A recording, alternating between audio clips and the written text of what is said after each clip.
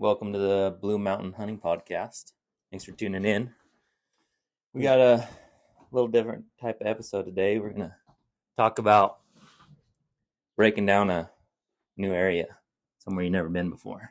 Yep, this is episode number 7, and pretty much going to go through the gamut of hunting in a new location. So, yeah, we probably do it a little different. Guess we got a little housekeeping first, huh? We got 4 bears now. In the spring of 2023. 4 bears for the company anyway. Yeah, I mean, bear a week. Yeah, so far. Yeah, it's April 23rd today, isn't it? Yeah.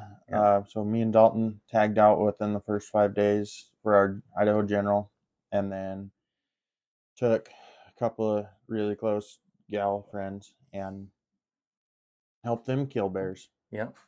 And good ones. The girls killed bigger bears than us. Yeah. I don't know if that's a testament to our ability to find good bears or just we aren't patient. Maybe we need to work on the patience scale a little bit. Yeah. Or it could just be that it's a lot easier when you can't pull the trigger. Yeah. Yeah. It's a lot easier to say, I don't want to go over there, or he's not that big when you're not the one with the tag. So this is episode number 7, and we'll just do a rundown of real quick, kind of the points I want to touch on. So picking a unit. Yeah. First off. And then a date range. Yeah. Well, I mean, a unit. A lot of that is decided for you. Yeah, but some units awesome during a certain date range. Yeah. Terrible during others. Yeah. So picking unit, dates. Yeah. Then breaking down the terrain in that unit. Yeah. And so specific terrain. Yeah. Key features that you're looking for, I would say. Yep. Hunting pressure, where you think the pressure is going to be. Yeah, navigating hunting pressure. Yeah. It's one of the biggest ones right there. Yep. And then a lot of this is going to be dictated by species. Right. I feel like for, deer, we'll kind of key in on deer and elk, and it's pretty similar. Yeah. Like antelope's easy. Like you get the easiest antelope tag you can draw, and then you drive around until you find them. Yeah. You just get you a window mount in your truck. Yeah. Burn rubber, burn gas. Yeah. That's it for antelope. Go around. Like you'll find them where you find them, off the road. Yeah. Yeah. So, I mean, some people like Steven Ranella says he likes to hike for antelope to find them. Gay. It's also inefficient, just not the way to be. Like, if you want to do that, go fine. I mean, which I agree. I think that's also the case for like a lot of elk hunting as well. Like covering country, how best you can is the most efficient way. Like a lot of the country I hunt is drive to a glassing knob, whether I can glass from a pickup or I gotta pop out a mile to a glassing knob and glass. Right. That, like, very rarely am I ever committing a day. Let's say I'm not going to hike 5 miles during an elk hunt unless I'm going after elk. Very rarely do I do that. I will do it probably more than you would, but like a deer hunt, I'm much more willing to. Well, you can also see an elk with your naked eye from 3,000 yards. Exactly. Like, and maybe not 3,000. A lot. Like when I go out of state, I prefer to hunt open country. Yeah. Well, you can see. Yeah, exactly. And so. Yeah, we're not brush busted. I'm not gonna go hike 7 miles through this flat open ground to see if there's an elk in a coulee. Like, I'll just glass it. With my 8-power binos, taking a few steps and scanning. Yeah. I mean, I've done it. Don't get me wrong. I've killed elk like that. I've hunted some of the thickest country in Idaho, and just you got to put boots on the ground, but it's just inefficient, especially if you're rifle hunting. Yeah. Oh yeah. It's just. Honestly, in that type of terrain, I've heard way more animals running away from me than I've ever seen. Yeah, agreed. Crash, break, snap, and then that's cool. It gets my blood pressure up, my heart beating, and I'm like, oh, I'm never going to see that. Yep. So let's we'll kind of focus on elk, and then It's pretty much the same until you start getting into the minute details. well, I for mean, me. when you're picking a unit. Whoa, yeah. So when you're picking a unit for deer, for me, it very much depends on the time of year, because if it's early, like even as late as the first week of October, I want to be able to get the open high basins. Mm-hmm. Like that is where you're going to find mature deer. November, I just want low public ground in the low country. That's what I want. Yep, with a lot of does. Yeah, a lot of open country sagebrush. You're not hunting bucks at that time. You're hunting does. Yeah, same thing for elk in September. Yeah. But, so how do you? Let's say you have. Well, you have a Montana general tag. You have 70% of the state available to hunt. Right. A lot of chunks. How are you picking out a specific unit or units to hunt? Because you can't just, in my opinion, and I see this a lot online, guys will be like, I drew a Montana general tag, I'm going to hunt this unit. Yeah, that's a bad way to look at it. You cannot handcuff yourself to a unit. I don't even handcuff myself to a camp when I'm hunting solo. I sleep in the front seat of my So do I. Like, you want to be efficient? Yeah. Cover ground. Yeah. I agree 100%. I'm parking, I'm waking up early, I'm getting to a glass knob, checking this space over. I'll spend, if I really like the look of a country, like a spot, I'll stay there for a morning and night and maybe another morning. But if I don't see animals, I'm out. I'm bouncing. Well, for elk, for me, it's less than that. Like, I give an elk, yeah. I give an area one glass, less than that. I give an area one glassing session. Like, if I go to a glassing knob and I glass from there for 2 to 3 hours in the morning and I don't see an elk, they're big ass yellow school buses. I don't see an elk in that 2 to 3 hours, I'm going somewhere else to glass that night. Yeah. They're a giant yellow school bus on the mountain. If I can't see one, I'm going to go somewhere I can find one. I disagree with that, because I think some elk, and especially depending on like what they were doing the night before, sometimes those bulls that the bulls that you want to find, first light comes, they're bedded. They're not even up. And then evening comes around and they're hungry again. They bedded early. They're going to come out early. So if I give it a morning and a night for an elk, then I'll bounce out of there. But I always try and give it at least, it's depending on time period, right? If I'm in an area and I know there's just high densities of elk, I'm not. If I don't see any elk in the first couple hours, yeah. Yeah, I'm out. Elk are so easy to see. So easy. Like, it's, for me, 2 to 3 hours of glassing in one spot. Yeah. I'm out if I don't see one. But, so, yeah, how would you go about picking a unit or units, areas to hunt on a situation like that? Yeah, so if we're just talking about any western state, really, and I don't really want to say Montana because my first thing will be out the window, but I'm looking at public, like where I can hunt. Can I hunt this unit? Like, is there public ground? Okay, what kind of terrain's in that ground? If I'm hunting elk, I don't want a bunch of flat rolling hills. I want some mountains. I want to be able to get away from people. I want to be able to get some glassing knobs. I don't want a bunch of thick stuff that you have to just buck brush through. So that's the first thing I'm looking at is public land percentage, and then the terrain in that unit. Well, so I will say, like, if it's an archery hunt that I'm planning, I'm okay with less roads to get around,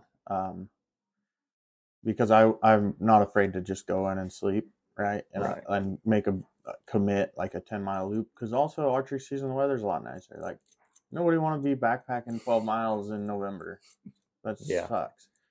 But so archery season, I'm okay with fewer roads and more timber. But you get to an October, November rifle hunt, the first thing is, you need a lot of public, probably, I don't even mind big chunks of private, because that will tell me there's somewhere those elk will be able to survive. Some refuge. Yeah.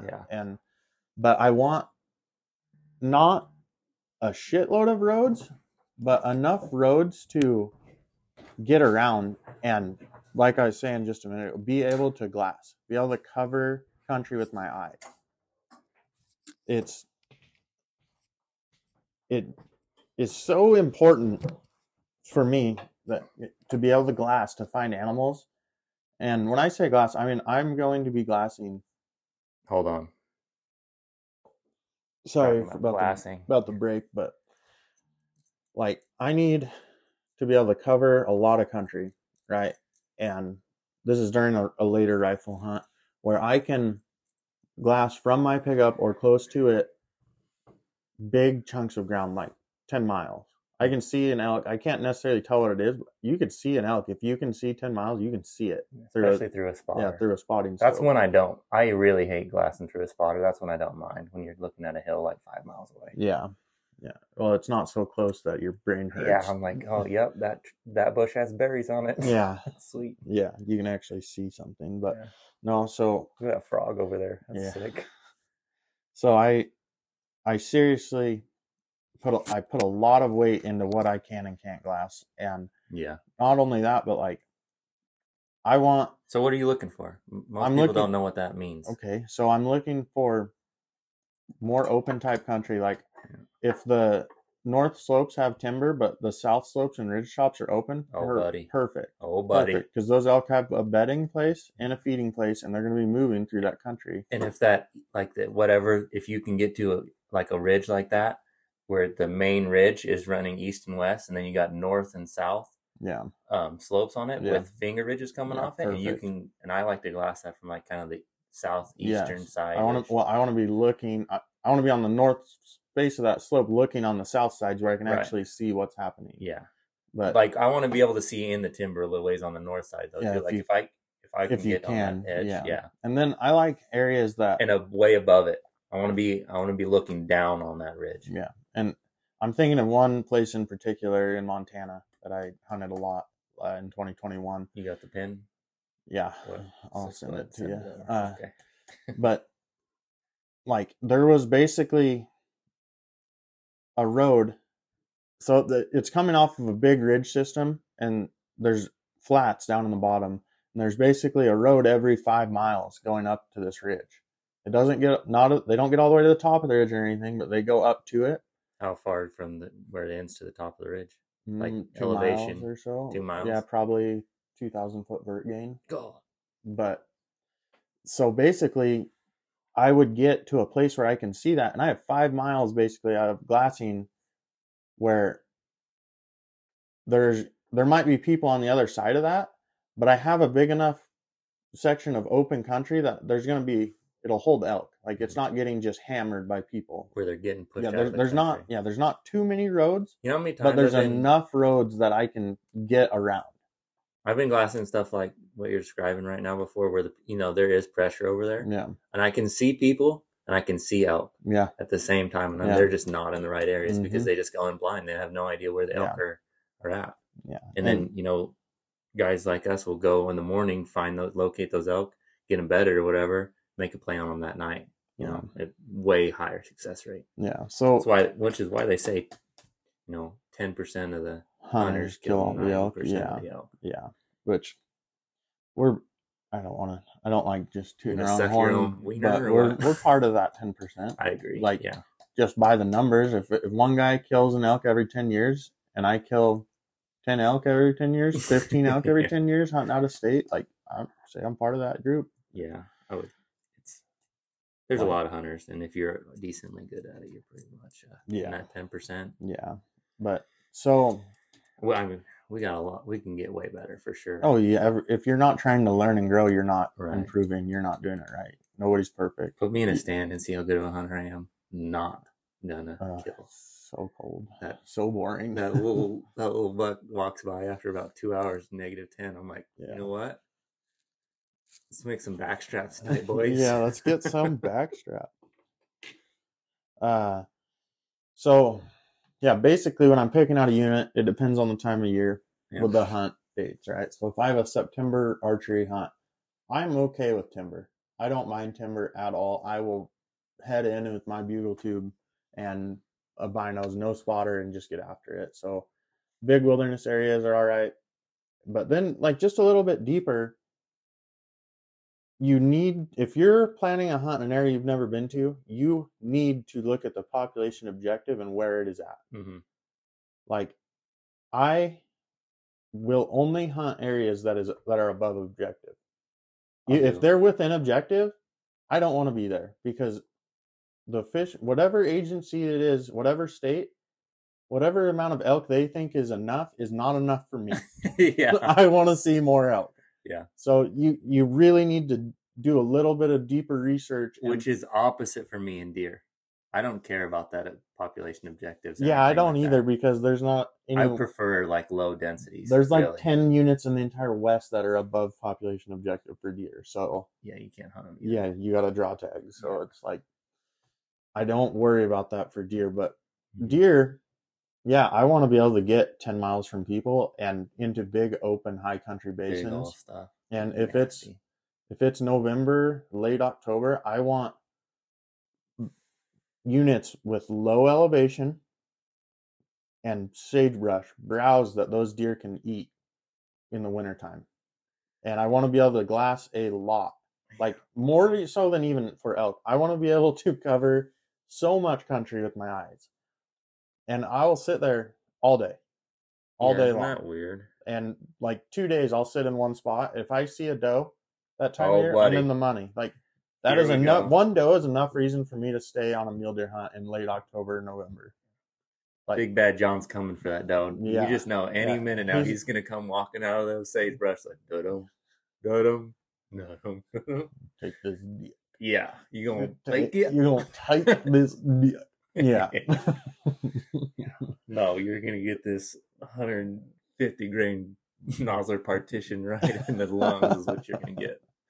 So it's you really got to focus on this stuff. In mule deer country, you don't need water. Elk country, a lot of water. You need water for them to thrive. Yeah, they drink so much more than a mule deer. Yeah, but the food deal with elk is they're browsers, so they can eat whatever. Mule deer are not.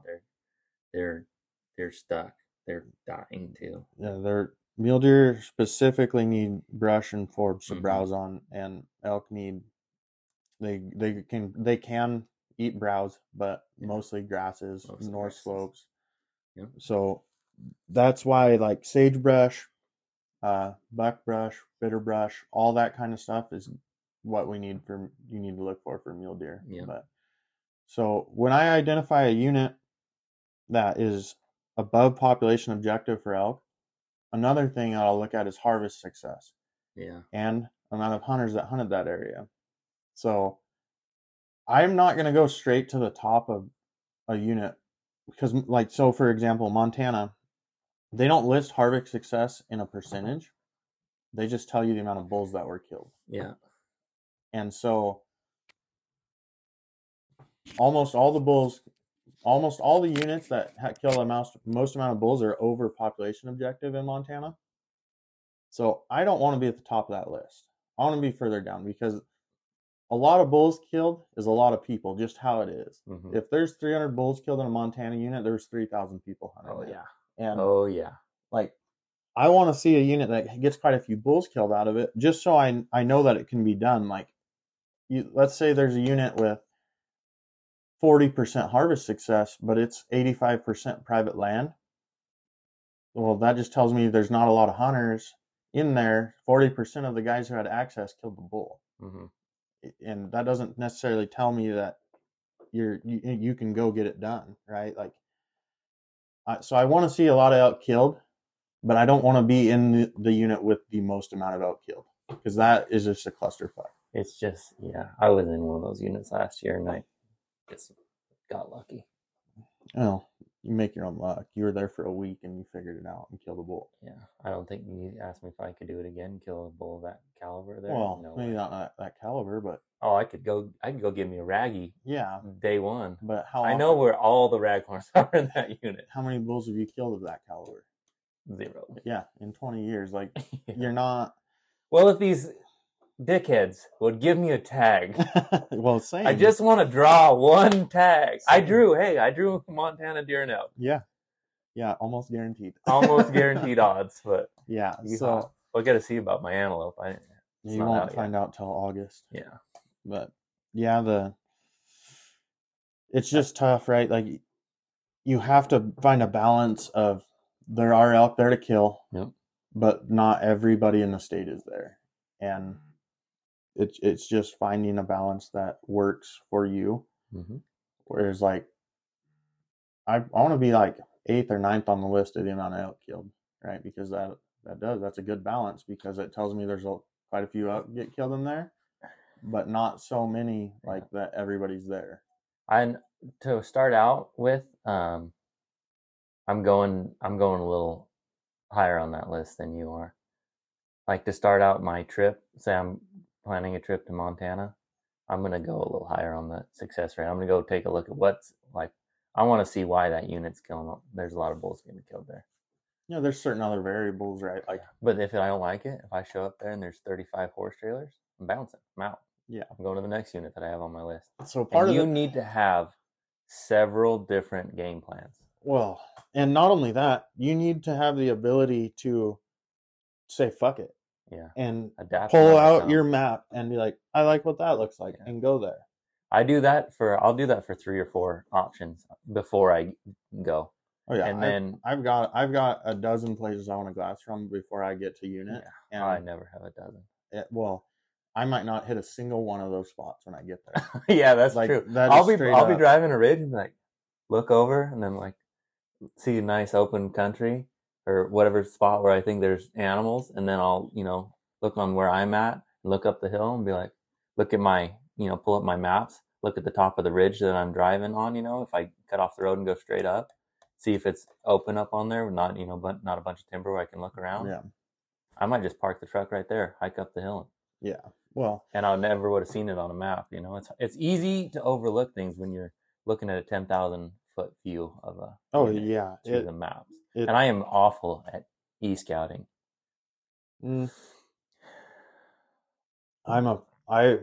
E-scouting has always paid off for me. Like I would say I'm decent at it. There's always guys going to be better than you, but I'm decent at e-scouting. I've killed a fair share of animals from like, oh, that I like this spot. I can glass from here. Get there, literally shoot an animal from the knob. Happened a few times. And that's another thing is if you're not putting a full work week into e-scouting a hunt, like legitimately 40 hours of your time from when you find out you draw till then, or even before you apply, you're not prepared. You don't know what you're getting yourself into. Here's a little quick tip too. I can't remember who I heard this from. I think it might have been Remy Warren. But I started doing it and it makes sense. A lot of times you're looking at Google Earth or whatever, one of these 3D mapping deals, OnX or GoHunt or whatever. You look at the ridge, you're like, oh, I'll climb that thing.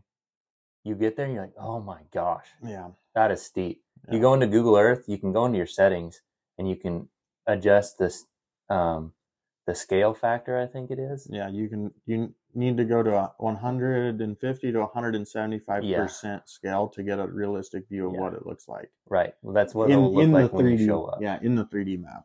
Yeah. Which you can only do on Google Earth. You can't do it on. Yeah, nothing else is quite as nice as Google Earth. No, way better. For e-scouting. Like, you can't drop pins or waypoints, but if you find something that you like, take the GPS coordinates and transfer it to an OnX or GoHunt or whatever. I get lost a lot.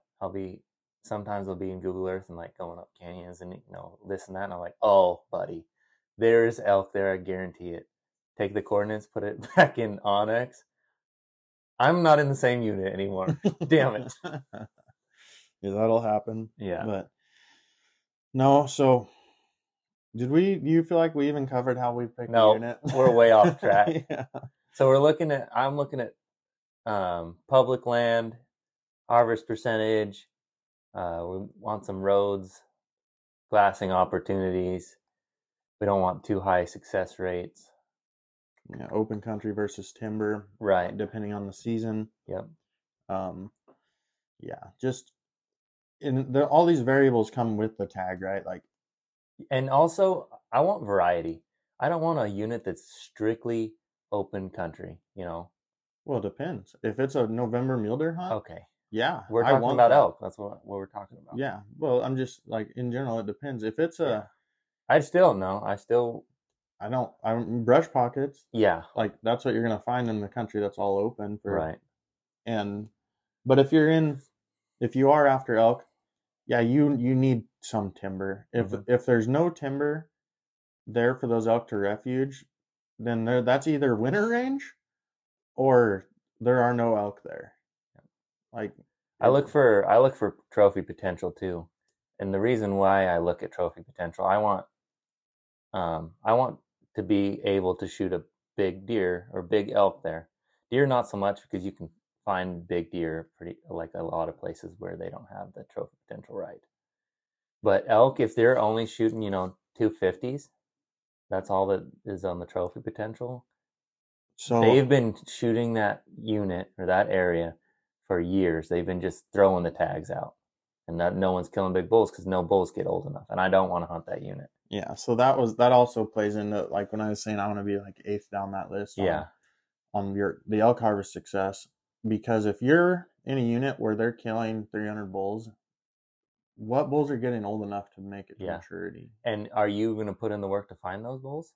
I mean, when there's a lot of hunting pressure and a lot of harvests, you're telling me that you're going to find that one little pocket that's got that 300-inch bull in it? There might be one 300 to 350 type bull in a unit that is getting the shit shot out of it. You know where he's at? He's on that. He's probably on private draw, or he's in the deepest, nastiest canyon, and he never leaves. Whereas if I go to a unit that they're killing 100 elk or 150, there might be half a dozen bulls in there that make that number. So it's just, you're giving yourself more chances to find mature animals. Yeah. You're like, you won't see as many raghorns and cows. Yeah. But okay, do I want to kill another raghorn or cows? Right. Always. But people but I would rather shoot a 356 point. So people also, when they're looking at elk hunting, they look at it wrong, in my opinion. They think that they're hunting elk. You're not hunting elk. You're hunting bull elk. You're not hunting cows. You can go into the low country and find, herds of 60 cows in October or whatever. That cool. There's two raghorns and 10 spikes in that group.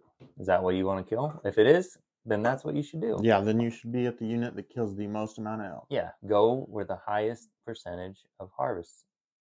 Yeah, so you really got to, first off, when you pick an area, and this is for everybody out there, define what you want. Especially out of Bob. You listening? Yeah. Define what you want first off. Do you want to go on an archery hunt? Okay.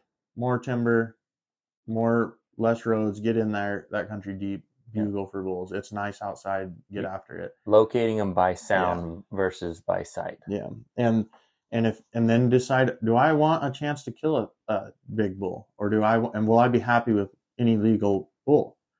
Okay, so if you want a big bull, don't go to the unit with the most harvest success, because they're killing all the bulls before they can get big. Yeah. If you want a bigger bull, you need to go to a unit with lower harvest success where they aren't killing all the elk. Now it's going to be harder. Yeah, it's going to be a harder hunt, but you see less elk. You get discouraged. Yeah, you got to decide what you really want. And then if it's a rifle hunt, go somewhere you can glass. Yeah. Going into heavy country. Get good glass. Yeah. Going into heavy timber country during a rifle hunt, if that's your thing, you want it to snow and you want to track elk through that, by all means, go ahead. I'm not doing that. Not about that life. Yeah, I want to see elk, and I want to be able to glass elk. Like, that is the most effective way to kill an elk, is to glass. And so I need a unit that is going to offer me more than one spot to glass, because you need a lot of open country to glass, or else everybody's going to be in the one spot. Mm-hmm. So you really need to look, and this goes deeper than any statistic. This is what you see with your eyeballs on Google Earth. Like, how much of this country can I glass? Or am I stuck to one drainage? And if you're stuck to one drainage, then okay, go check it out. Have 7 backup units to go look at. Right. Right. Like, you can't, like we said before, you can't pin yourself down. But yeah, so you have, the very first thing is you have to define yourself. Yeah. What am I after? What hunt are you looking for? And second to that is, okay, am I after a big bull or not? Mm-hmm. And then you decide what kind of topography, right? And most of us start out looking for a big bull. I'm just gonna be honest. Yeah. Sometimes it doesn't work out. Yeah. If you're not seeing a lot of elk, it's going to be a lot harder to pass up a raghorn. Right. So you also need to understand that when you go into one of these units with less population. But you cannot kill a big bull if you shoot a little bull. Yep. And I'm not great at passing elk. I am not either. Terrible at it. I'm fine when they're standing there. Yeah. When they're just like chilling, eating. Yeah. They start to run They away. start to walk over that ridge. They're getting dead. Oh, buddy. So then you need to pick out your dates, right? Like you find a unit that meets all your criteria. Mm-hmm. You need to, and you should probably honestly do this first. Pick out your hunt dates. Do you want to archery hunt in September with warm weather? Great. Or do you want to suffer in November or October, late October, in cold ass weather? And that's going to define a lot of what you're going after. Like, if you want an October, November hunt, you better find somewhere to day hunt it. Yeah. Unless you are a tough sumbitch and you are willing to drop thousands in gear. Yeah. And honestly, you don't have to be that tough anymore. It starts drizzling and everybody's in their truck in their tent. Yeah, me too, man. Anymore, I am not. If it's raining and I see everybody pulling out of an area, like I'm going in. I have rain gear. I'm not getting wet. I've hunted in the rain a lot, and I love it when it breaks and everyone thinks it's going to rain all day, and then it breaks. You get those elk that come and they just walk out of the timber, shake the. Yeah, but how often? Like I've had more days that it doesn't break, and I'm out there than it does break, and I'm like, be it. This sucks. It doesn't suck as much as anything else in life. That sucky day of hunting is better than you're not 300 days of my life. You're not wrong, but you could also you're not going to do anything more productive then. That's debatable to me. Like I can go check out glassy knobs that day and decide if I'm going to waste a morning or an evening sitting on that knob. If I go there and I like what I see, I'll come back. I guess if I'm in an area where I'm not happy with that, then that's what I'll do. Well, I mean, all these situations are so variable. Like it's all on the fly decision making, and a lot of this critical decision making will make or break your success. Like, if I'm in an area where I'm fairly sure, like over 50% sure I'm going to see some elk, specifically a bull elk, and it starts raining, I'm going to stay there. Oh yeah. But if I'm just checking an area out or hunting blind in an area and I haven't seen a bull yet, I'm not staying there. Yeah. I'm going to go try and use my time. It's not more wisely, but efficiently. Like if I can go drive to these glassy knobs on this rainy ass day and check 3 or 4 of them off, or even one of those off, so I don't waste a morning or an evening at that glassy knob because I don't like what I'm seeing, then that has saved me a morning or an evening. What are you doing in the daytime? That's what I do during the day. Like I'm glassing the morning. I'll do that in the day as well. But if I've seen an elk in the morning, more than likely I'm trying to kill it that day. Then you don't have to do any of that. Then your hunt's over. Yeah, but if it's raining and I'm in an area, that's what I'm going to do, unless I'm sure there's elk there. So it's the same thing. I guess it depends on how close I am to the pickup and what else is going on. If I hike in an area, hike 4 miles back to a glassy knob and it starts raining, I'm going to wait at least until evening. And if it doesn't look like it's going to break, then if you're 4 miles from the pickup, I agree. Yeah, but if I'm just up the ridge, that's different. Yeah, if I'm even a mile away. And also if it's your first day of your hunt, your last day. Like if it's the last day of the hunt and I'm committed 2 miles in and I'm like, it's make or break this spot, I've worked everything else out already, then I'm not leaving. I'm still hunting that shit. Yeah, like it. So that also is a variable on what you're doing. So I don't even know where we got started on this, but I think we like talking about the hunting part way more than we talk about how to find hunting spots in this. I agree. What we're doing while we're hunting, because that's all that matters to us. And this is the stuff we're trying to talk about right now is stuff that we don't really think about. We just do. Yeah. And so we're more apt to want to talk about the stuff we think about while we're hunting than the stuff that we just know to do. Yeah. Because there's certain things that are kind of set in stone when it comes to elk and deer hunting, and then there's stuff that you can change all the time. Yeah. And you can use different tactics and different different deals to be successful in different types of units and different areas and different season dates. Yeah. So what are you looking for specific terrain for glassing knobs? For glassing knobs? Or not, I shouldn't say knobs because that is a terrain feature. Yeah. Glassing location. A location, number one, I want to be able to see. Obviously, that's that's the whole point of it. Yeah. You want to be able to see. The more like 360 degrees, awesome. If I can't see 360, I want the biggest amount that I can, or the ability to move and see different types of country. If I can work my way around the top of a knob and get a lot of coverage, that's what I want. I also want to be higher than everything that I'm glassing, especially in an area with brush. But if it's got kind of you can look down into heavier brush, you're always going to see more animals if you're above them in elevation and you're looking down into them. Yeah. So like straight across or above. That's what I always prefer. So mine varies a little bit for deer and elk. Like for deer, where I need to be like in glass all day, I want Brian Barney from Eastman's calls it a master vantage.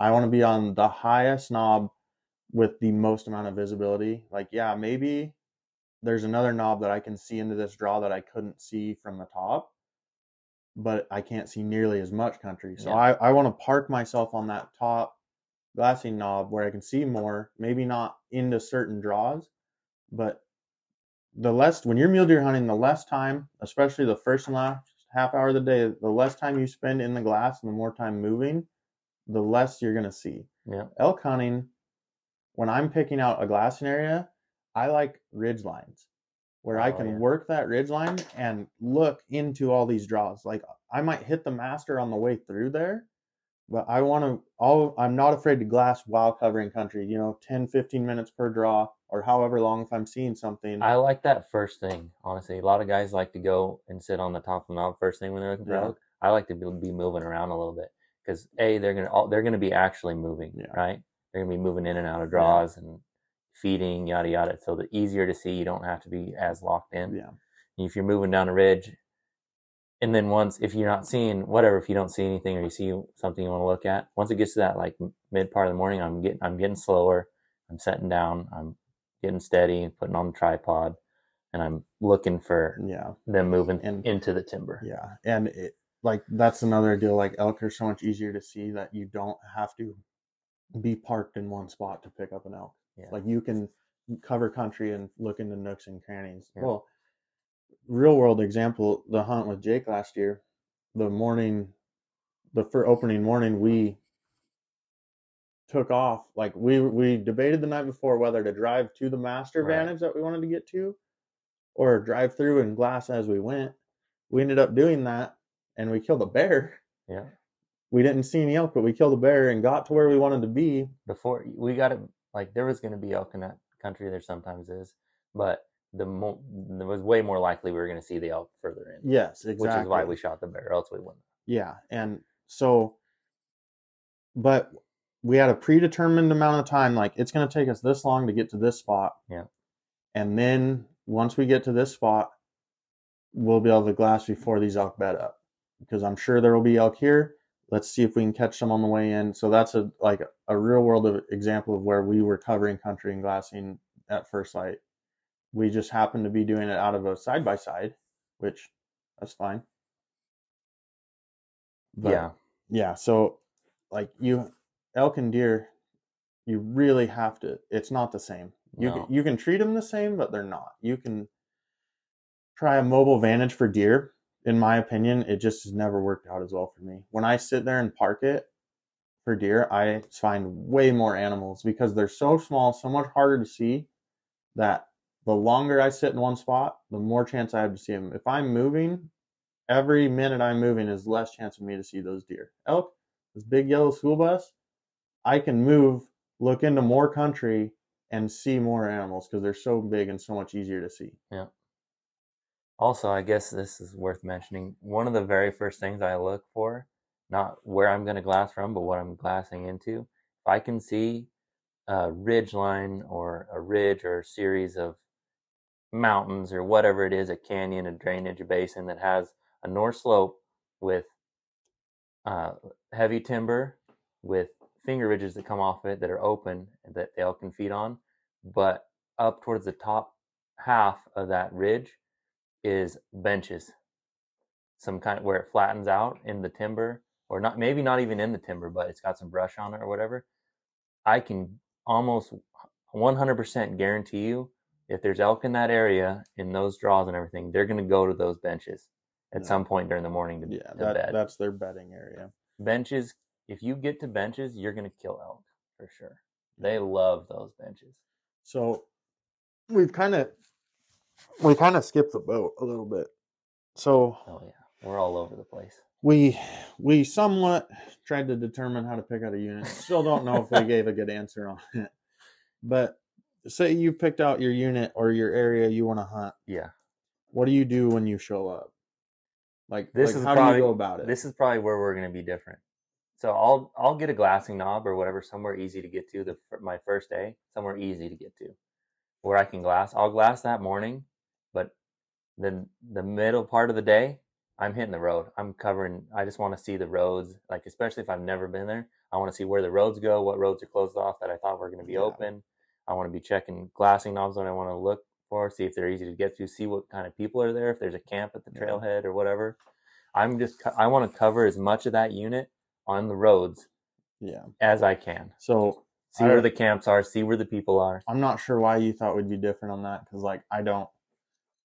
The first thing I do when I get to a unit, I won't even glass in the morning necessarily. Oh, really? Like I might if I got an easy spot to get to. That's what I'm saying. Like I could luck out and see that 350 bolt. But when I show up to a unit, I don't even care if the season's open. I'm driving every road in that unit to find out what I like, what I don't, where the people are, where they're not. Where those pricks on horses is what I really want to know. Yeah, I mean, I don't care about horse guys. Almost all horse guys want to be in 5 miles. Yeah. They're there to ride their horses and maybe shoot an elk. I'm there to kill an elk. A lot of horse guys ride through some good country. Most of them. The farther in you go does not mean more elk. No, most time it means less elk. But oftentimes it means bigger elk. Yeah, if you're in the right country. But horses are awesome for packing animals out. Yeah. But horses don't help you hunt. Oh, bullshit. They don't. Bullshit. They don't. Of the two of us who have hunted with horses. Both of us. Yeah. I've hunted with horses a lot, though. You have. And I literally have a horse that will see every game animal way before you will. Not if we're on a glassing knob. Well, I'm just saying. Well, guess what? You got to ride the horse. Eyes. You got to ride the horse at some point. Yeah, but think about how much time you have to spend taking care of that animal. Not very much. More than I want to deal with. You take the halter off, let it graze while you're glassing. Yeah. And then you see an elk. Guess what? You don't have to wear your legs out to get there. You jump on that thing, down the mountain, up the mountain, no brakes, no stops. Yeah, but you're like... Shoot it, put the elk on the horse, walk out. You're still tied down to something. Oh, yeah. Like and you're tied... If you deadfall, you're screwed. Yeah, if you pack... Cliffs, you're screwed. If you pack in to a base camp with elk, like a lot of people think of when horse hunting, you're tied down to that base camp. Oh, yeah. If you don't and you have a camp at the pickup, you're tied down to that camp. Nobody wants to... Not really. You just have a horse trailer. Yeah, but are you going to drag a horse trailer around the entire state, around the whole unit? I sure shit will. Most guys won't. Yeah. Most guys will not do that. They're not hunters. They're horse guys that are hunting. Exactly why I say most guys don't get... Like, horses don't help most guys kill animals. Oh, they help them pack them out. For sure. But that's just that aspect of it. Oh, I'm not opposed to it. I wish I had somebody on speed dial to bring me horses. Yeah. That's what I wish. I used to. I'm talking about you, mother. Why'd you sell all the good pack horses? What the shit, Stacy? And now you just got a bunch of barrel horses. Why did these barrel horses pack barrels of elk meat? She's like, you can take this one. I'm like, I'm not taking a barrel horse into the mountains. Yeah. You want me to die? I hope your mom doesn't listen. She does. She listens to all of these, so don't say anything bad. Let's say to get that horse to go wherever you want, you're gonna have to give it a bunch of cocaine. Yeah. That's how they get them to run 16-second barrels. I'm gonna see if I can. Also, pro tip, Stacy, you want to bust into the 16s? Cocaine. Yeah. For your horse. She actually won a barrel deal the other day. That's pretty cool. Yeah. Barrel. Good for her. Yeah. That is awesome. Pretty proud of her. Yeah. But anyways, what are we even talking about, dude? No idea. So when we're talking about where we're going, I'm just covering country, basically. When you get to an area you want to hunt, before you commit to anything, unless you've already been there, figure out the unit. yeah, Figure out where the people are, where they're not, where you think the elk are going to be based off of the pressure. Just cover country, drive the roads, figure out where every road goes and what roads are closed, what roads aren't. Just you have to figure it out before anything else. one thing that I always try and have the mentality of is I'm not special. If I saw that area and think that there's elk there, there's probably 10 other dudes saw the same thing on Google Earth and they're going to be there too. Well, I like to have that's why backups. you got to think outside of the box as much as you can, and you need to try and be proactive, not reactive. Mm-hmm. Like, if you drive somewhere and you're like, there's a bunch of people here and there's nobody here, reactive would be like, I'm going to go up in here, watch these guys shoot all these elk out over to where there's no people. And proactive would just be going where there's no people in the first place, where these elk are going to get pushed to. Get away from people. That's the best. Yeah. And you can't always do that in a really high pressured area, but you have to set yourself apart somehow, whether it's sometimes that's hunting through the rain. Yeah, or be able to shoot long range, or you're become a better, more committed glasser than they are. Be in good shape. Be able to outwork them. Yeah, and you don't even have to be in that great of shape. You just have to be mentally tougher than everybody else. That's so true. Like, honestly, though, helps a lot. Oh yeah, it helps a lot. Yeah, like you can muscle through, and probably some guys that are out of shape or whatever could probably keep up with me for a day or two. You hit day 7, they're in the truck, dude. Like they're like, my feet are all blistered up because I haven't been wearing my boots. Oh yeah, my legs are cramping. I can't even get out of the truck. Like, you're gonna hurt. Yeah, and guess what? You got to pack a bowl out now. Yeah, absolutely. You mentally tough enough for that? Well, yeah. I am mentally tough enough for anything. So, like, you just can't. But what I'm not saying being in shape doesn't help, but there are dudes right now who are just in the greatest shape in the world that might not be able to go with us, just like they aren't mentally tough enough to do this shit. And not give up. Like, it's pretty, because that's a lot of more, like, at a certain point of the hunt too, if it's a tough one, if you're really grinding, it might not even be a physical thing. You might be in the pickup like, what the fuck? Why can't I find an elk to kill? I can't wait. What's happening? What's going to happen when I go back to the house and Troy's like, you find any elk? And I have to say no. Like, I'm going to get bullied.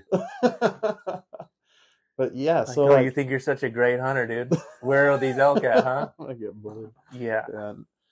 And that is a real deal too, is motivating yourself in any way possible. Like, the fact that we live together and we're both good elk hunters, it motivates you to get something killed when you're hunting. Like, that's no bullshit. I think about it sometimes. Yeah, I do too. I'm like, I can't go back.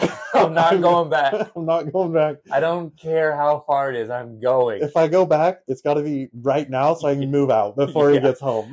Got to make sure it's not on the weekend so I can leave. For sure. And it's good. It's good. The people that you hang out with are going to either help you or hinder you. If you got, the guys or gals that you're hanging around with that are like, no, dude, don't go scouting. Don't go look at these hills. Don't go hunting. Let's go to the bar. Or let's go to the lake or whatever. Yeah. And that, block them. I think for both of us, that was a legitimate mindset shift from our early 20s to now, where hunting was always fun, and but we prioritized fun in every way. If it wasn't hunting season, it wasn't as fun as we could be having on the lake or at the Right. bar. Where now the priority is hunting because it's fun, but it's a year-round thing now, where you want to have the most fun you can. Then Don't get me wrong. and you start to enjoy the process. I love golf. I golf all the time with Daryl and Wes and everyone else. But like, I haven't gone this spring. Yeah, and that was a legitimate mindset shift for you as well. Yeah, because I was usually going, twice a weekend or 3 times Shit, a weekend. during COVID, it was twice a day. Yeah, I was out there a lot. I was tan. Yeah, so you gotta find motivation for yourself because, and build that mental toughness somehow through motivating yourself. Because if you are in phenomenal shape, but you get to the pickup on day 6 of a 9-day hunt, and you're like, I can't find an elk, I'm going home. Yeah, that's not that. You're never going to be successful at your house.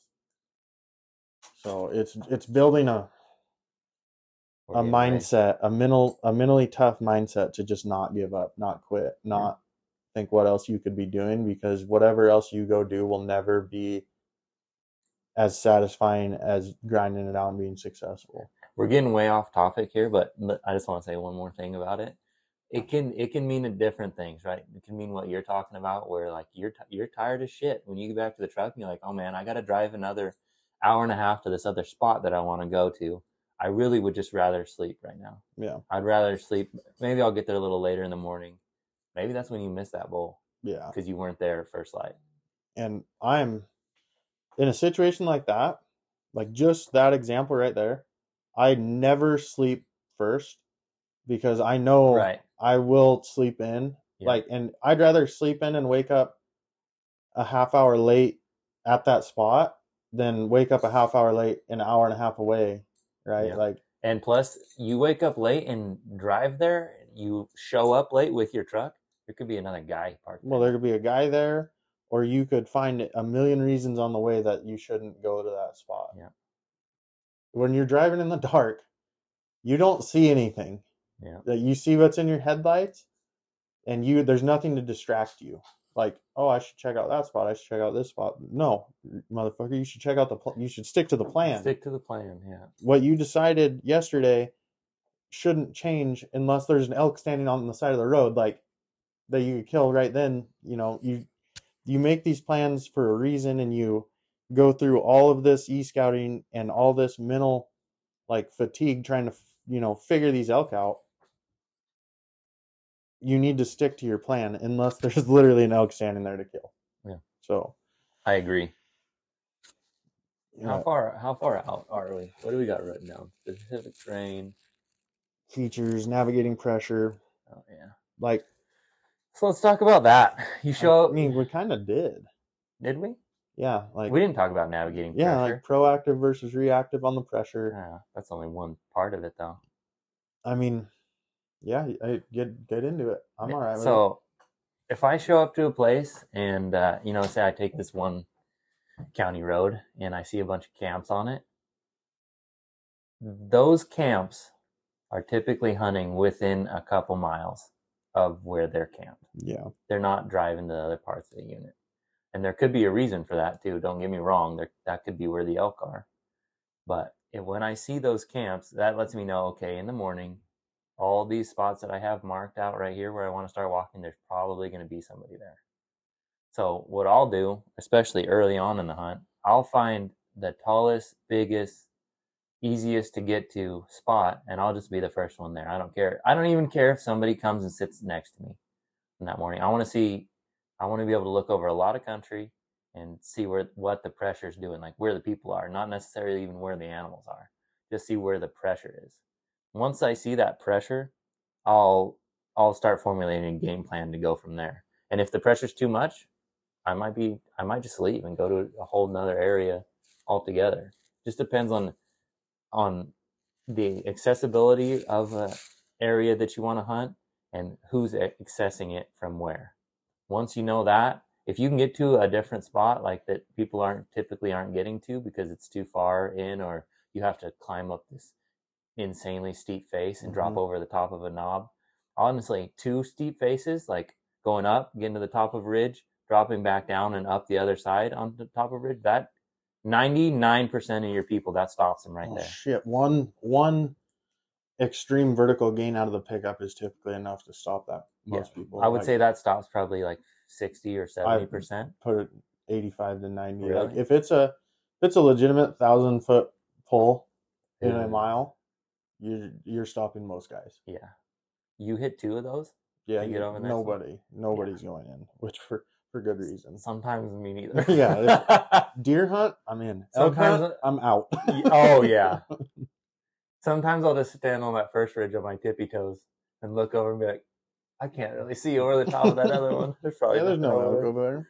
And probably 350 bull just laying on the other side, you know, because nobody wants to go over there. Yeah. And then, so kind of right along that same vein is pressure isn't always everything, right? Like, you got to kind of try and figure out how people are hunting shit.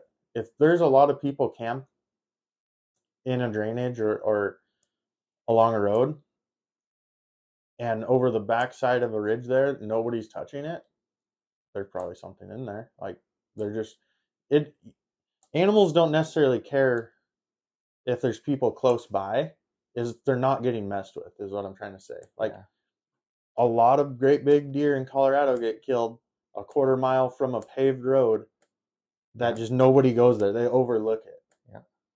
My best bear spot, overlooked. Nobody knows where it is. Almost no one knows where Except it is. everybody that I've taken. Yeah. Like, And- it's the perfect example of just an overlooked place. Yeah. I don't even know. The more that I hunt and talk to people, I don't even know if things are getting overlooked or people just don't know what to look for. Oh, it's both, right? But like, if there's a bench 500 yards up a ridge from a road, but like there's not an easy way to access that bench, that's overlooked to me. Like, people are just driving by. Yeah. If there's not a literal trail. Yeah, or a place to glass it Yeah. easily, that's overlooked. Yeah. And I'm probably not climbing up there just to check up the bench, like the little It bench. depends on how good of an area it looks, like how big it is. Like, If I'm archery hunting, I would do it probably. I don't know. But I'm just saying, if I'm rifle hunting and there's a little, 100-yard bench up on the side of a mountain, I'm probably not going to go up there. depends on what kind of, I mean, it's just one of those things, variables, right? Like, Yeah. what, I see what you're saying though. yeah, like, But I'm not not necessarily like a bench either. Like, if there's a draw, it could be glass from the road. I don't hardly hunt areas anymore. Glass them. Yeah. Yeah, that's the same. Well, so here's an example in Montana. There's a mountain. Really? In Montana? Yeah, there's a There's mountain. a mountain? And I'm glad not that many people listen to the podcast, but there's a mountain that you can see the backside of it real easy from a dirt road. Well, you can only glass the front side of that mountain from the freeway. Oh. Nobody's stopping. I glassed it. I pulled off the freeway and glassed it, found elk on it. Yeah. Like, it was 3 miles off the freeway, but you can't see that side unless you're on the freeway. Uh-huh. And so I pulled over and glassed it. Can and you found hike out to it easy? you could hike. Yeah, backside? yeah, it's like a 2.5 mile. Steady uphill, that's it. Not even really that bad. Huh. Like, You just couldn't see. the have to only know way the elk the would. only way to see it was off the freeway. Nobody's pulling over off the freeway to glass. Yeah. Like, nobody wants to stop on the freeway. Uh-huh. Like, I actually found a set of Vortex Vortex window mount. I thought you were gonna say Diamondback. So I was gonna say they probably threw those out going down the freeway. Yeah. They got a headache. I even, hunting this weekend, I looked through my set of Vipers. And I was like, Don't touch me. yeah, I don't like them. I'll be honest, I don't like Yeah. them. Yeah, they're rough when you After got you good get, binos. you get a good set, everything else. I hunted for a long time with shit glass. So, yeah, and you had the Cabela's. yeah, You had the old Cabela's for a special. long time. Those camel ones. Did a Huh? lot of shit with those though. Yeah. Not I a- hunted, honestly, for big part of my hunting life, I didn't even carry binos. You're that guy glassing through your rifle scope. No, I would never do that. I would never ever do that. I never have done that. Yeah. I hunted thick stuff though. Yeah, and you don't necessarily need it, Yeah, right? But I was hunting Kim Kardashian thick stuff. Just 2 or 3 C's, man. yeah. So, You got anything else you want to cover? man, basically, I'll just leave it at this. If you're hunting deer, early season, big open basins. Late season, low brush covered open country. Mm-hmm. Elk, archery, more timber if you want to call, less timber if you want to spot and stock. Don't be afraid to go high and low in elevation. You want to rifle on elk and you don't want to track elk through timber, you need to find open country. Yep. Doesn't matter what elevation. Accessible open country that you can drive around in and cover ground, because they're going to be bunched up and there's going to be a lot of country devoid of life at that time of year. So that's it, man. That's episode number 7, Blue Mountain Hunting Podcast. How to find animals. What are we gonna call it? Unit breakdown. I was gonna say like how to find how to pick a unit or pick apart country, but we're gonna have to go more broad because we talked about so much shit. We'll just call it initial hunting plans. Yeah, no, I'll just say yeah, no, I'm the one that's posting it. Yeah, no, me. we'll just call it how to find a hunting spot. Yeah, I like that.